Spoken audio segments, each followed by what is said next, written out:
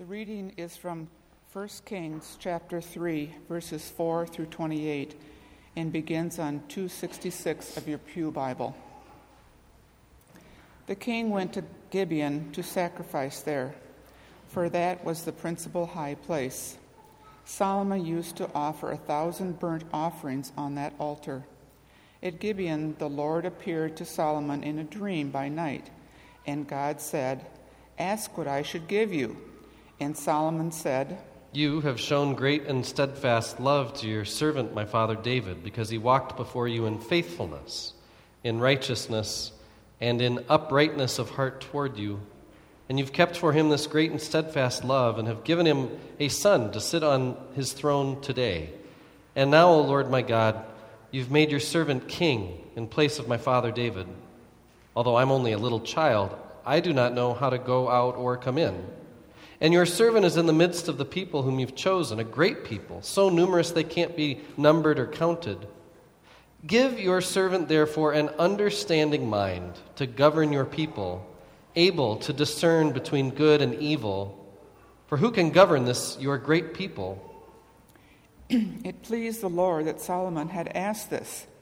God said to him, "Because you have asked this, and have not asked for yourself long life or riches, or for the life of your enemies, but have asked for yourself understanding to discern what is right, I now do according to your word. Indeed, I give you a wise and discerning mind. No one like you has been before you, and no one like you shall arise after you. I give you also what you have not asked, both riches and honor all your life. No other king shall compare with you. If you will walk in my ways, keeping my statutes and my commandments, as your father David walked, then I will lengthen your life." Then Solomon awoke. It had been a dream. He came to Jerusalem, where he stood before the ark of the covenant of the Lord.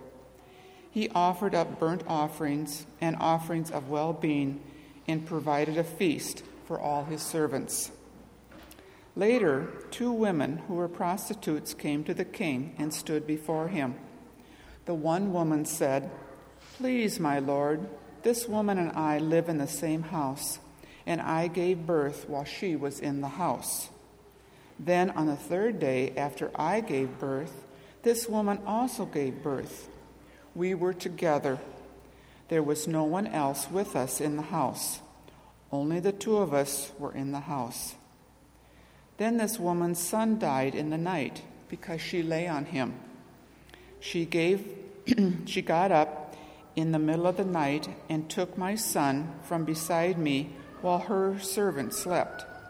She laid him at her breast and laid her dead son at my breast. When I rose in the morning to nurse my son, I saw that he was dead. But when I looked at him closely in the morning, clearly it was not the son I had born." But the other woman said, "No, the living son is mine, and the dead son is yours." The first said, "No, the dead son is yours, and the living son is mine." So they argued before the king. Then the king said, "The one says, 'This is my son that is alive,' and your son is dead, while the other says, 'Not so, your son is dead, and my son is the living one.'" So the king said, "Bring me a sword." And they brought a sword before the king. The king said, "Divide the living boy in 2, then give half to the one and half to the other." But the woman whose son was alive said to the king, because compassion for her son burned within her, "Please, my lord, give her the living boy. Certainly do not kill him." The other said, "It shall be neither mine nor yours. Divide it." Then the king responded, "Give the first woman the living boy. Do not kill him. She is his mother."